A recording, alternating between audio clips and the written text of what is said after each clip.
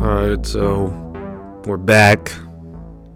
Been a long wait, but we're finally back in the studio doing things. So, I want to talk about Carson Wentz, him getting traded, and the whole situation, because this is a very big deal when it pertains to Philadelphia and the Philadelphia Eagles.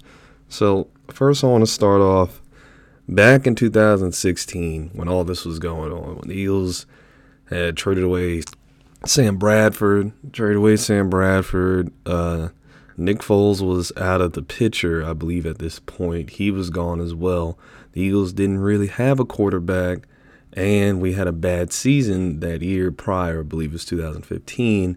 So we needed to, obviously, they were pushing the reset button because that's when they hired Howie Roseman. Not hired Howie Roseman. Howie Roseman was back off of the Chip Kelly getting fired because obviously Chip Kelly destroyed the entire team. That's when they hired Doug Peterson, brought in DeFilippo, and then brought in the guy from the Indiana Colts, who's actually their head coach right now. His name is escaping me, but he is the head coach of the Indianapolis Colts. But let's get back to the main point. I want to talk about what the Eagles gave up originally just to get Carson Wentz, right? So the Eagles originally had that year, 2016, they had the number 13 overall pick, right? And the first team they traded with was the Miami Dolphins. And in order to move up to get to the number 8 overall pick, just the 8 overall pick, they had to give up the 13th overall pick, Brian Maxwell, and Kiko Alonso, all to the Dolphins. Now, both of those guys were, at the time, serviceable players. When Brian Maxwell was here, he was getting lit up because in Seattle, they play a different style of defense as opposed to the Eagles, so I believe he was more one-on-one, and over there, he was more of a zone coverage type of corner. But either way, and then Kiko Alonso was a solid linebacker, but here in Philadelphia, he didn't do much. So it was kind of like the Eagles were just trying to purge their roster at the time and see what they could do. And then they got up to the eighth spot. Then they trade with the Cleveland Browns, right? And they give up now the 8th overall pick, a 3rd round pick in 2016, a 4th round pick, and they give up the 2017 first round pick and the 2018 second round pick. As of right now, that is one of the most ridiculous trades I've ever seen in my life, starting from the Dolphins down to the Browns. The amount that you gave up to the Browns, it's almost as if you needed to know this guy was going to be like basically a Hall of Fame quarterback. That's basically what we're talking about here, what the Eagles gave up. You're telling me you're going to give up a 3rd round pick, 4th round pick, a 1st round pick the following year, and a 2nd round pick 2 years from now. Plus, you're the 8th overall pick that same year. People, that's ass a 6, ass a 7, ass a 8, that's ass a 9. Okay? That's too much for what the Eagles get back in Carson Wentz, which is he got us in position for the Super Bowl. Ultimately, he did not win the Super Bowl, but he got us to the position. I will never forget that year. I can now die as an Eagles fan. If you didn't know, I am a Philadelphia Eagles fan. That's why we're talking about this, because it's ridiculous. I will never forget that he put us in a position to win a Super Bowl, and I got my Super Bowl with Nick Foles, ultimately, but still Carson Wentz 11-2 season, almost that season's MVP in 2017, and one of the greatest days of my life being down at the Philadelphia Eagles parade and watching the Super Bowl at a Dallas Cowboys house, and one of my best friends being a Patriots fan, watching both of them be salty AF while my team won Super Bowl and I get to celebrate. One of the happiest 2-week periods of my life. We'll never forget it. But after that Super Bowl, what do we get? Carson Wentz gets hurt that following year after he already was hurt during the Super Bowl run. That next year, he gets knocked out with a concussion.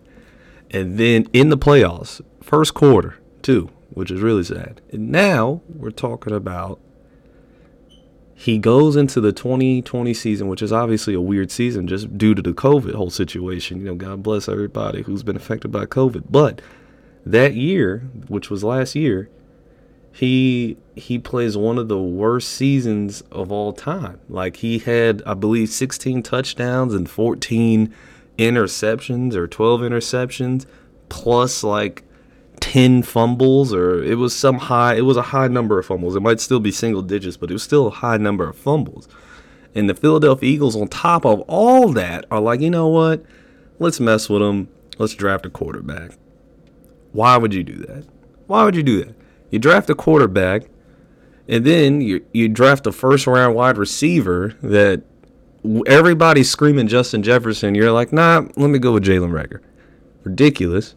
And then in the third round, you go draft a developmental linebacker. And then in all the other later rounds, you're like, well, I'm just going to draft a whole bunch of wide receivers with speed and hopefully it'll all work out.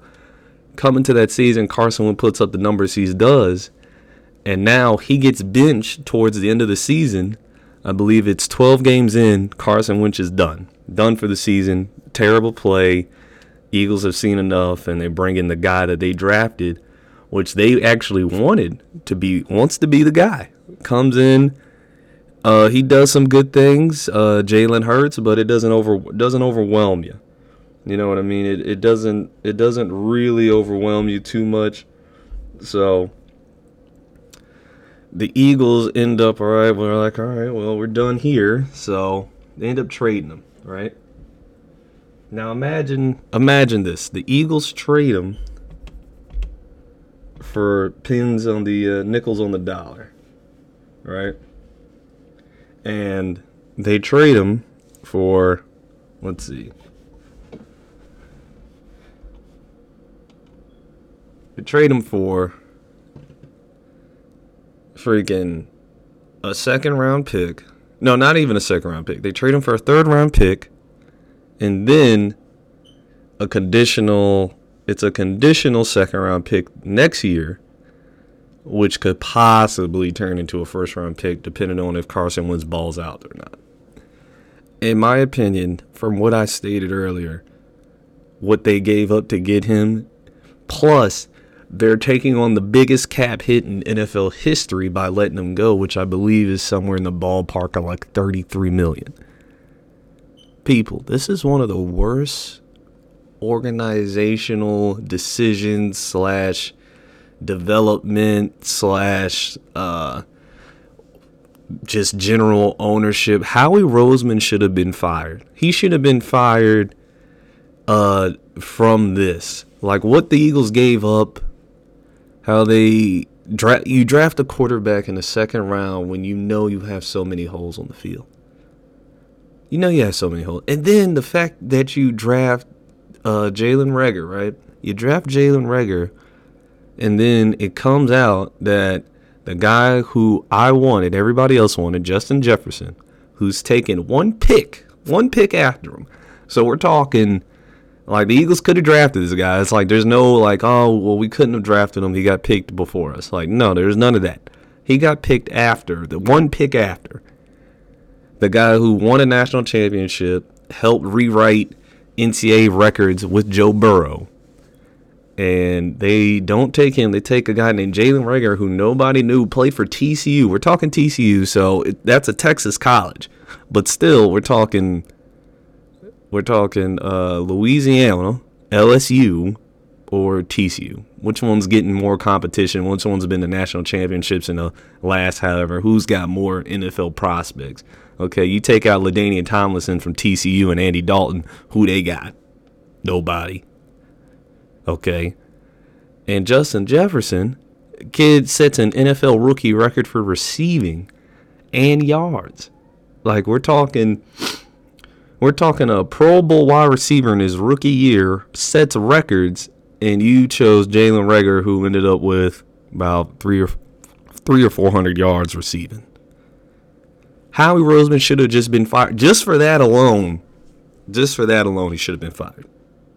And then on top of that, you trade Carson Wentz, who before you had to give up multiple first rounds, multiple players, and even more draft picks to get him in 2016. And this wasn't even the first overall pick. We're talking this is the second overall pick. Okay. So how is it that he is still here? Not to mention taking on the NFL record for most cap space hit with one player, which is about $33 million, I believe. Should have been fired for that as well. I don't understand it. But I want to get back to the whole Carson Wentz thing, about Carson Wentz in general. I believe Carson Wentz going to Indianapolis Colts.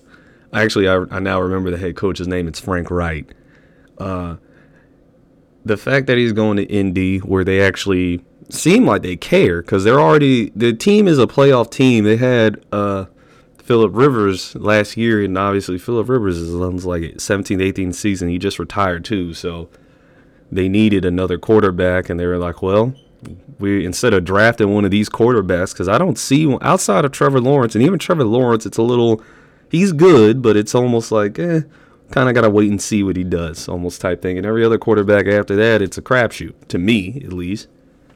And then it's like, well, would you rather waste a third-round pick and a second-round pick next year on a guy who's already proven somewhat? We just got to, get his confidence back and work with his mechanics a little bit. Tell him don't turn over the ball or hold it. You'll have a good O-line, solid wide receivers, better than what you had in Philly. Yeah, I'm willing to do that. I think Carson Wentz, in this whole situation, he didn't say much leaving out of Philadelphia except for thank you, for giving him the opportunity and everything, and then everybody just throwing him under the bus. Honestly, if I was in the same situation, I probably would have tried to keep my mouth shut a little bit. I would have said maybe something, but I ain't going to completely fault the guy. Everybody's just throwing him under the bus. Bad teammate, not a leader, sulking, he's a baby, all that stuff. I'm not going to throw the man completely under the bus. He could have said something, but at the end of the day, I think that the Indianapolis Colts won this trade. The Philadelphia Eagles team, just based off of how they handled the entire, from 2016 to 2020, only a 4-year time frame, which turns into 5 years, going into this year, is terrible. Terrible. I don't understand how you get rid of the head coach, you get rid of the franchise quarterback that you thought was the franchise quarterback, and you keep the GM. This is only the owner working in cahoots with Howie, and it's ridiculous. And I have to say, the entire Carson Wentz situation is just terrible. Like this, to me, it sets back the Philadelphia Eagles franchise multiple years. The only way the Eagles come out of this and it works is they have, for the next 2 years, this draft that's coming up and the following draft, they literally have to hit on all of their first round, second round, and third round picks, and a couple in the back end.